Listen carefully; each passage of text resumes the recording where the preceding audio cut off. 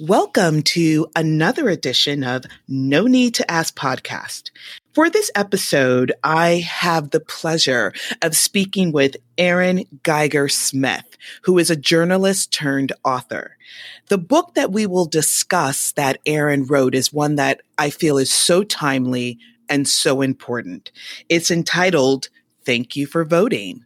So without further ado, let's welcome Erin to No Need to Ask podcast. Hi, Erin. Hi, thanks so much for having me. I'm excited to talk to you. Well, thank you for making yourself available. You know, with everything going on, there's a lot going on between this novel pandemic, and all of the civil unrest that we're dealing with Black Lives Matters. And then we can't forget voting. Right. And that all goes together, it turns out. It's like the perfect things come together. It's time for change across the board. It's, we are forced to look at the way we interact with each other and the way we live. We're forced to look at our political environment. And most importantly, who will be voted in to lead this country of ours. So thank you for voting. It's received tremendous reviews, and everyone, it is currently available online. You could go to Amazon, and as always, I will make sure there is a direct link in the episode description.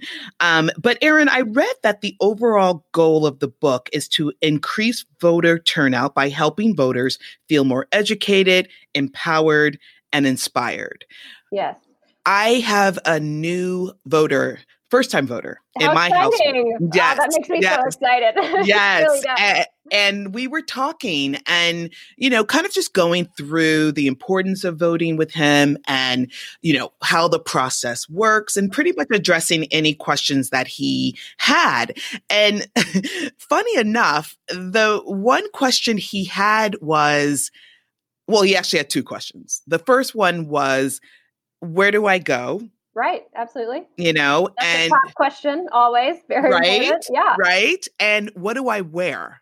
Oh, interesting. I like it. Listen, I think, you want to consider when you're doing something important, you'd like to look your best. Exactly. Whatever that may be.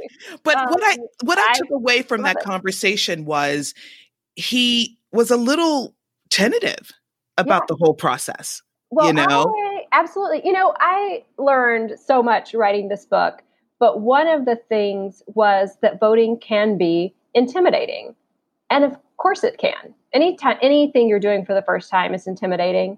I also realized, as we all explore the different ways that privilege has affected our lives and different privileges, one of the things that I realized was that my mom took me to vote as I was growing up. And not only did she do that, I'm from a tiny town. And so voting was you drive 2 minutes, park in front of our little library, walk in, the poll workers. I mean, one of the things I say in the children's edition of this book is I enjoyed it because I'm a nosy person, which is why I'm a reporter. And so you walked in, I heard my mom chat with the poll workers. I listened for any good gossip.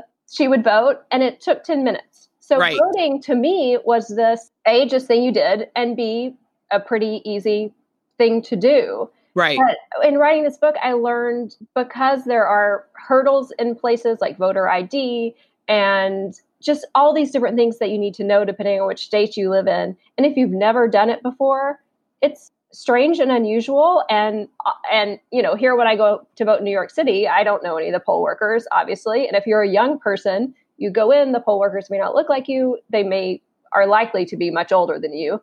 And so it's just a thing that we need to do so much better about educating and normalizing. And I think discussing what you do or don't need to wear is a great part of that conversation too.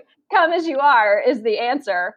Exactly. But it's all these little and big things we need to do so much better about talking about and starting to talk about to would-be voters, when they're younger. I completely agree. Yeah, it was so insightful because we, my husband and I, we just didn't think he would ask these types of questions and then really, through continuous conversation, really nailed down that he was, I wouldn't say scared, just extremely tentative of the unknown, which could sway a young person to avoid it completely. Yeah. I grew to appreciate that as an issue so much. What 18-year-old loves to go do something they've never done before that they don't know enough about? Right. None. What 40-year-old likes to go do something that they've never done before that they know nothing about? So that's why in the book I focus so much on process. I mean, it starts with the history of how different groups got the vote, and I think that's so important to know. And then the middle section is what gets people to vote, how you can help your friends. And then I have explainers of voting topics that everyone finds confusing, like gerrymandering and polling, media literacy, and so those things that we all have questions on. But I made sure to end the book with a checklist of what you can do today, what you need to do 40 days out, 30 days out, 10 days out, and then on election day to make things easier for you and to make sure you can convince all your friends to join you too. So practical was so important to me, because the more I learned, the more I realized that's where we're not doing well enough for our kids and our friends and our colleagues. So exactly. I love how you formatted the book. I love that it is in 3 sections, how we got the vote, how to get people to vote, and know before you vote. It makes it just really concise and less intimidating. It really does. I also appreciate how straightforward it is and how you discuss the history of voting, the long, battle Black Americans, women, and Native Americans, among many, had to, fight for the right to vote. And then you even touch on our current problems about low voter participation and voting inequality. Yeah. We can literally turn to Wisconsin was kind of our first eye opener during the pandemic. Yes. And then Georgia had extremely long lines. Exactly. I think long lines are something that we're learning to look at in a better way, which is everyone can vote. And that's one of the best things about us. And that's true. But what's not true is it's not easy for everyone to vote. And, long lines are voter suppression. You can't. Exactly. Anytime we're expecting anyone to wait an hour, much less 7 hours, means something has gone wrong. It may have been a purposeful thing to try to keep people not from voting, or it might have been poor planning and understaffing or a mechanical problem with the machines. But whatever it is, it has to be addressed. And I think we're starting to all, as voters and citizens, focus so much more on those issues. And I think that that's such an important thing. Just understanding voter suppression and what it is and where it comes from is obviously the first step of making improvements. And so that's why I wanted to highlight both the history of, look how long those fights to vote were and how specific and strategic people had to be. With seeing the Black Lives Matter protest, it's so easy to immediately think about the civil rights protest, the violence at Selma that, finally led nearly directly to the Voting Rights Act.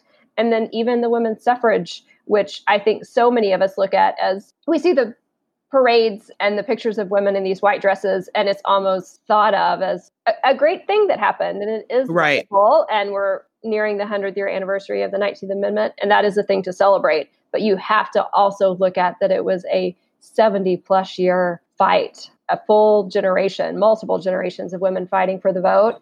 And that movement was not without its racial difficulties at all. And, as we celebrate the 100th anniversary, it's so important that every time we talk about it, we note the giant asterisk that it has, which is it gave women all right to vote, but it didn't mean all women were able to vote. So it would be, from 1920 till 1965 with the Voting Rights Act, where so many groups, Black Americans, obviously, Asian Americans, Native Americans, were continued to not be able to easily vote in so many parts of the country. So part of the book, and I want to talk about when I talk about the history is wanting to celebrate and note those milestones, but point out how hard it was to get there.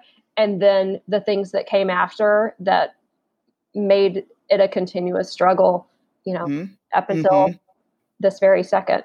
So I really appreciate that point of view because, whatever movement, the Black Lives Matters movement is turning out to be the biggest movement in American history. Yeah.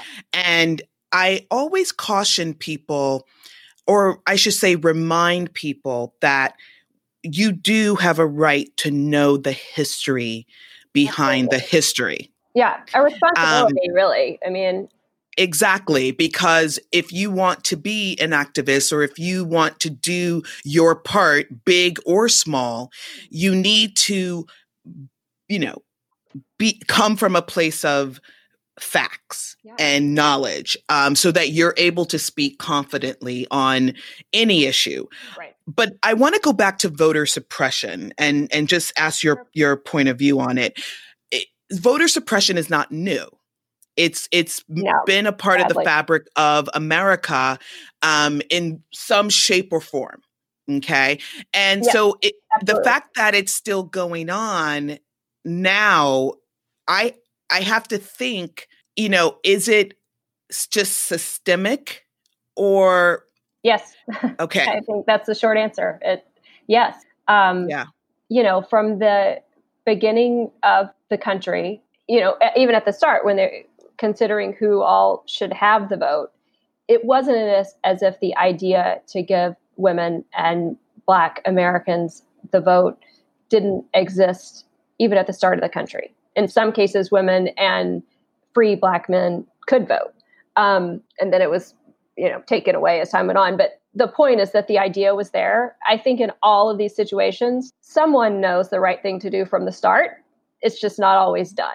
It's like someone knows the right thing to do, and it's getting to the point of where enough people decide to do the right thing. And that is the ebb and flow of our voting rights history. And any time that the vote was expanded, almost immediately, some people got in back rooms or at the very front of the room and decided how to narrow it.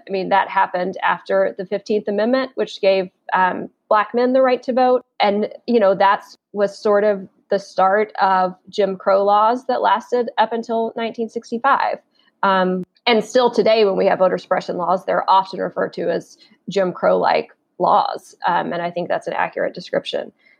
So it is just, unfortunately, part of our voting history. And, for the basic reason that people who have power like to keep it. And it just is the way it is, which is why it's important anytime you vote to think about what that elected official is going to do and how they think about voting rights. I really hope that part of the book is having people think about voting rights as part of a qualification for their elected officials. I very much stress that I'm a democracy true believer in that I really want every single person to vote, everyone. And so I almost, any of these laws that make barriers for young people or Black Americans or Latino Americans or Native Americans, I like still, even after all these years at a cellular level, don't understand the idea of being American and then trying to take away someone's vote. But I wish we could all come in at that and then understand all the issues. Researching the history, it's hard. It is a hard thing to, of course, you love your country and then you realize you thought you knew all of its flaws. And then you look at the timeline and it hits you like a ton of bricks, honestly. But then the next side of that is I covered the history and then I went to conferences with young people. Yes. Getting people out to vote. I went from truly kind of wrapping up the history to really starting the full reporting of the book. And the first thing I did was go to Yara Shahidi, the young actress and activist, has an amazing organization called 18 by 18. She does. I was covering that for both what was hoped to be a story that didn't work out, but luckily was able to use all of it in the book. And I just went from the dark history to this, also it helped that it was in sunny LA and this, and the grass is green, literally. And with all these young people, more than 100 young people from all 50 states, there for the sole purpose of learning how to get their peers to vote and get them more civically involved. And it was just amazing. I mean, that is the true word for it. And so as dark as our history sometimes is, when you look at these people, these young people especially, who are just doing their part to make things better. And, one of the things that Yara said at that conference is they just want to make it a little easier for young people to vote. And that's all that we all should be doing. And there are very difficult things. You need systemic change, you need changes in laws, all of these things. But if all adults and young people choose 5 friends or colleagues that they're going to make sure and vote, that's a game changer. Absolutely. Sometimes when we look at the stains that are on the fabric of America and decide that we need to say no more, right, the task at hand could feel so big that it may turn people off, like, oh my gosh, where do we even start? This is insurmountable. This is hundreds and hundreds of years of suppression, and the list goes on and on. So I always recommend to people, start small. Right. Start small. Like, it's almost like the pebble that you're throwing into the ocean. And at first it just makes this little ripple, but then you continue to throw more and more pebbles, bigger rocks, and eventually you have the momentum to create a wave. Absolutely. So what Yara said is so important. It may seem like, well, that's it. Right. Of course, that's not it. It's just a starting point. Well, the other thing that if you do have someone who says that's not it, there's data to back up that it's it in a huge way. Absolutely. Which is that any voting expert you talk to says the biggest influence on getting people to vote is you. It's you on your friends and your family and your colleagues. Absolutely. Because getting someone to vote, especially, they're more likely to vote if it's a personal connection, which is why one of the only things that really makes a difference that candidates can do is having big canvassing teams knocking on doors. That's a little different in the coronavirus era, but that's one of the things that everyone agrees works, is the candidate or a representative of the cause or whatever it is you're trying to get passed, knocking on doors and talking to people and answering questions in a genuine way. And that flows down to you talking to your friends and family. And I made sure to say in the book, your online friends count here. Absolutely. Talk to them. I mean, that's using social media is hugely important. And so that, number one, the experts say that works. So it's not a small thing. And then the other data point that I was most almost of all the data in the book, and there's a lot, moved by, was that in 2014, so comparing midterm election to midterm election, because presidential elections always have higher turnout across the board. So when you're looking at midterm, you compare midterm to midterm. So for 2014, 18 to 29-year-olds, our youngest voter, voted at 20%. Terrible. Some statistics say 19, some say 21, but we'll say 20%. Right. In 2018, after the March for Our Lives movement, which was huge for young people in building up to 2018 midterms, and climate change is a huge issue for young people. Yes, it is. There was so much more people speaking out about that. Just all the activism that happened leading up to the 2018 midterms, that jumped from that about 20% to 36%. Wow. 16% turnout leap is massive. I mean, absolutely. That's just massive. So all of these young people that are doing all of this work just wanted to build on it. So the hope for 2020 is that young people voter turnout, which is the lowest of any group, has been for a long time. They're a hard group to get to vote. And again, I don't think it's because of apathy. I think it's because we, as fully grown up Americans, don't do a good job of educating them. 1,000%. So I don't think it's on them. I think it's on us. And I agree. I think everyone should if you're going to complain about young people not voting and you're outside of that age group or at the top of that age group, by the time you're getting to the top, it's time to do your part as well. I agree. Just think of it as on you, but they are doing a ton of work with their own peers. And so I have hope for 2020. I really do. And I do too. It's the youth will lead the way. Every generation, the youth stand up. And I am so proud of today's youth. They are so bold, so vocal. They are staring racism and inequality squarely in the eyes. And I'm not saying that it's only the youth with these civil unrest movements, but they are the majority. And so therefore, I feel encouraged that if this just for example, the Black Lives Matters movement is the biggest movement in American history led by the youth, there's nothing that can't be, as far as I'm concerned, there's nothing that can stand in their way. I think so too. It's also so moving how that movement, the Black Lives Matter movement, the participants span all races.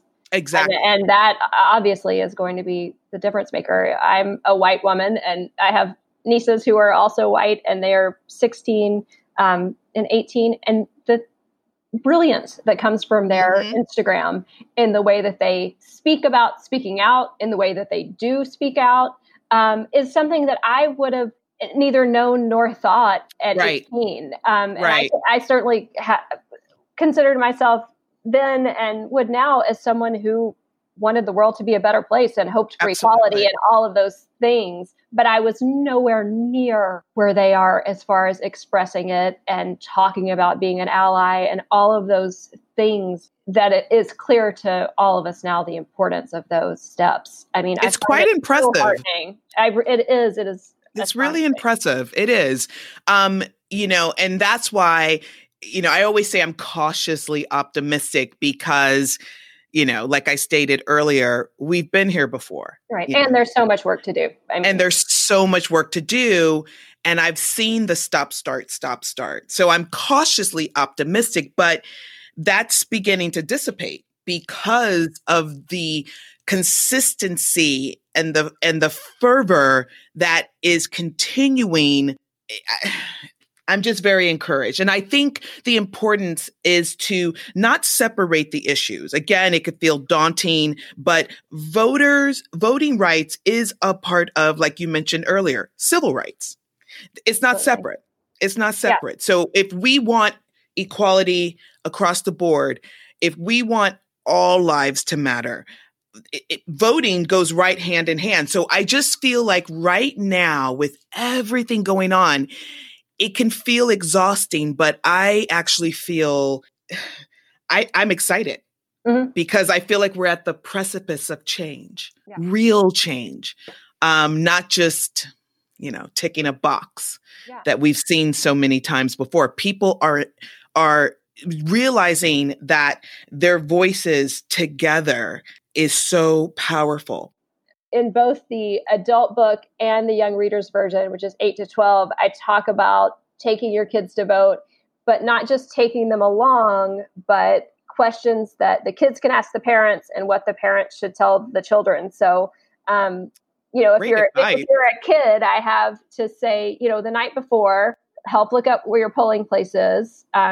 If you're the parent, show them that you are registered, go to vote.org or any of those to show that you are registered. Tell them that you had to register 30 days in advance, or if you're in a state where you can register tomorrow, state specific answers. But also to tell your child when you would have first been able to vote. I'm a white woman in Texas. I would have been able to vote in the primary just before the 1920 amendment. So you could vote in Texas as a white woman a little earlier. But if you are a Black woman in Georgia, we'll go back to there. Say, you too could have voted in 1920, but there were all these reasons. And, if you can, as a parent, find out when your grandmother or grandfather first voted, so you can kind of share that story. When I was writing the book, my mom pointed out to me that my great-grandmother was born in 1900. So she would have been among the first women who were able to vote when she turned 21. So wow. She was like on that. I know. I loved that. That's fact. Incredible. So, talk about things like that. Talk about who you're voting for, and not just president, but that you also vote for mayor. If you're voting for school board, that's something that kids can really understand. School board members make decisions on extracurricular activities, whatever it is that your kid is into. Mm-hmm. Connect what you're voting for to things they understand. City council members decide on, if it's a stoplight, or, whether a new restaurant can have sidewalk seating if you're in New York, whatever it is.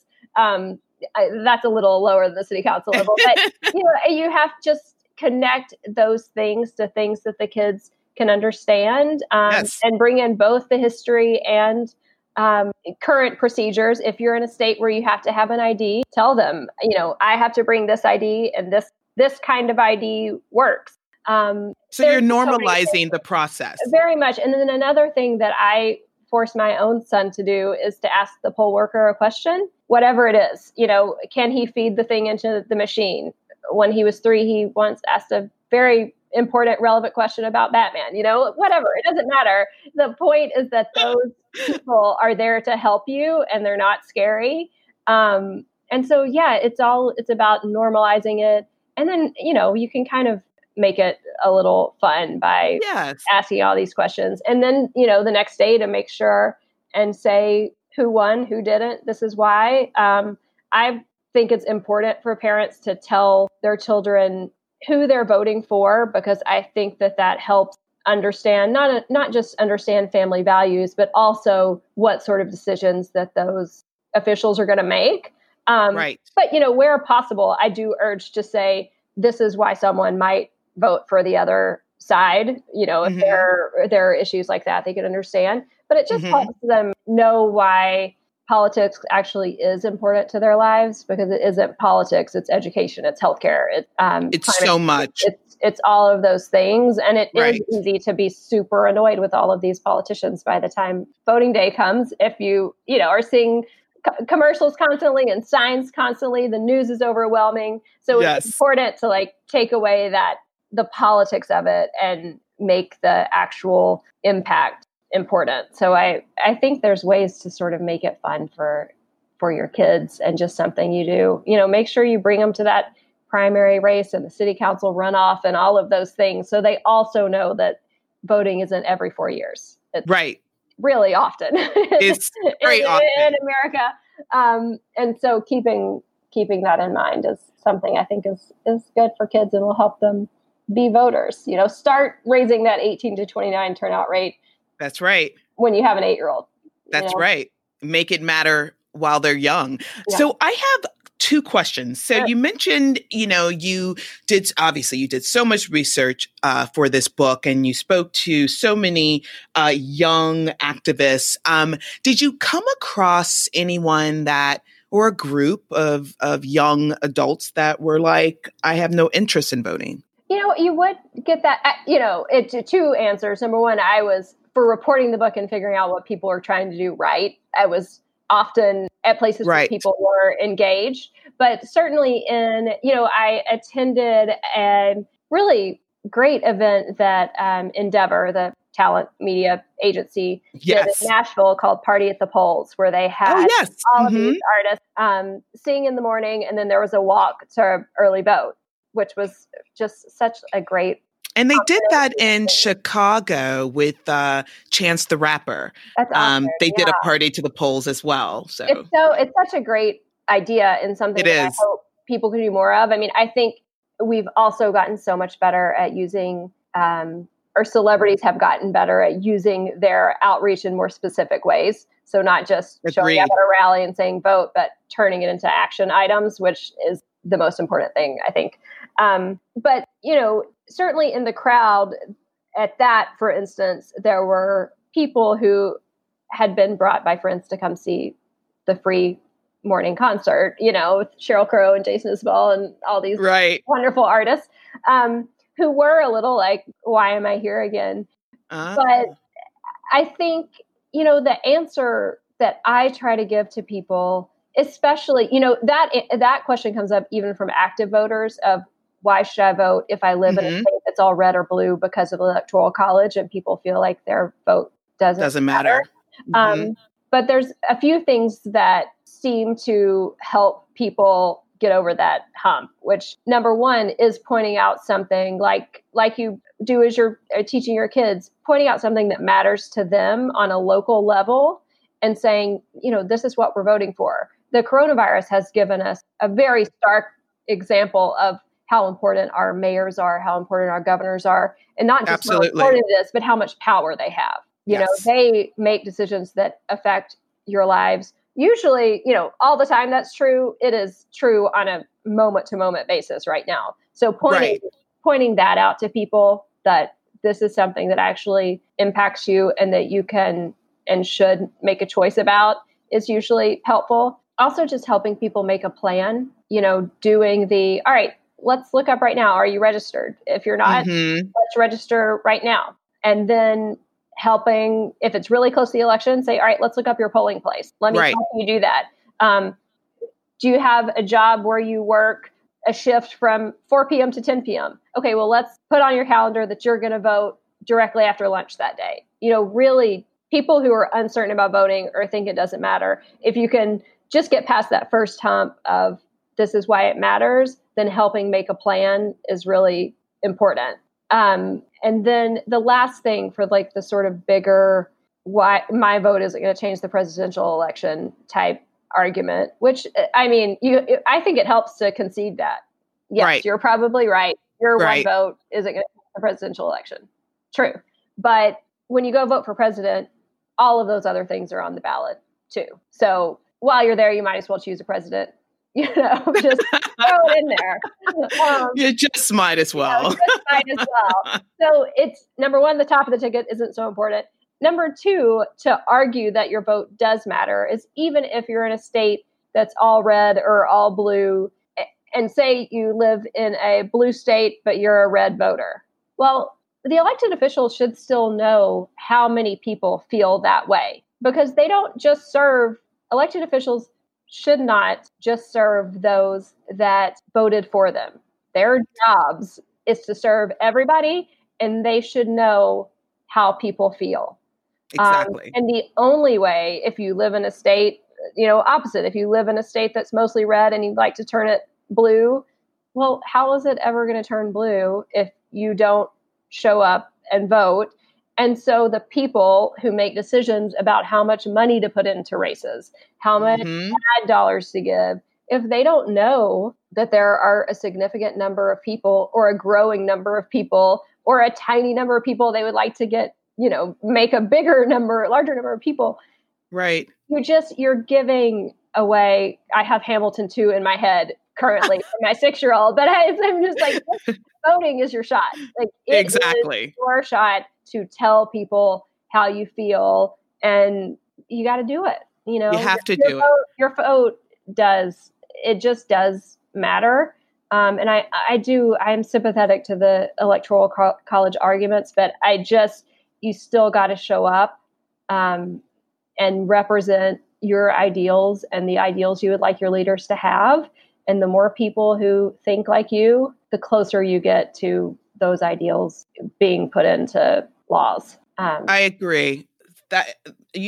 This is such a great conversation. I was a part and really helping out with the New York chapter of I Am a Voter. Amazing. And I love them. And I was so pleased when you shared that there's a chapter talking about I Am a Voter. Absolutely. And what they're doing and using the members' influence, like you mentioned earlier with Endeavor and their party at the polls in Nashville, to really bring people together and possibly give them that reason why they should be participating in all elections. Right. So why and sorry, I mean interrupt, but to talk, brag, however you want to call it, about I Am a Voter a minute. What I love so much about that is, one of the co-founders, Madonna Dione, she wanted to normalize voting in a way that it's just part of who you are and it's something you do every time. And exactly. I think that language is powerful. And so seeing that everywhere and having people that you idolize or respect or whatever you do, them saying it, and then for them putting it directly into action of registering to vote. And let me tell you who's voting today. And let me tell you deadlines. And all of those things are just so important. I mean, you know, if everyone could say, I am a voter, it would quite obviously change the world.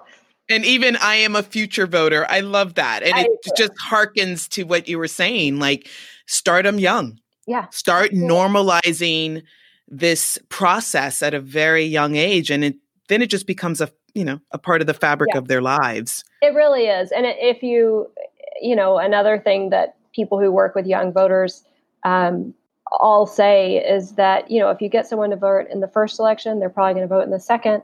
If they vote in the third, you're very likely to have a lifetime voter. You know, it's a habit. Absolutely. Really, it's absolutely a habit. A good habit we can all pick up. We all need to have this good habit. Well, Erin, I just want to thank you again for taking the time out of your day to be on No Need to Ask podcast. This book is so important, friends. I will link it in the description. I encourage you to not only get the adult version, but also get the children's version for ages 8 to 12 years old. We need to start normalizing the voting process, destigmatize it, make sure everyone feels comfortable. And if we get them at a young age and make it a part of their habit, then we'll have consistent future voters. And that is something that obviously we all need. So thank you for voting. Thank you, Erin, for making this book available. Until we meet again, be safe, be well, and go vote. Thank you.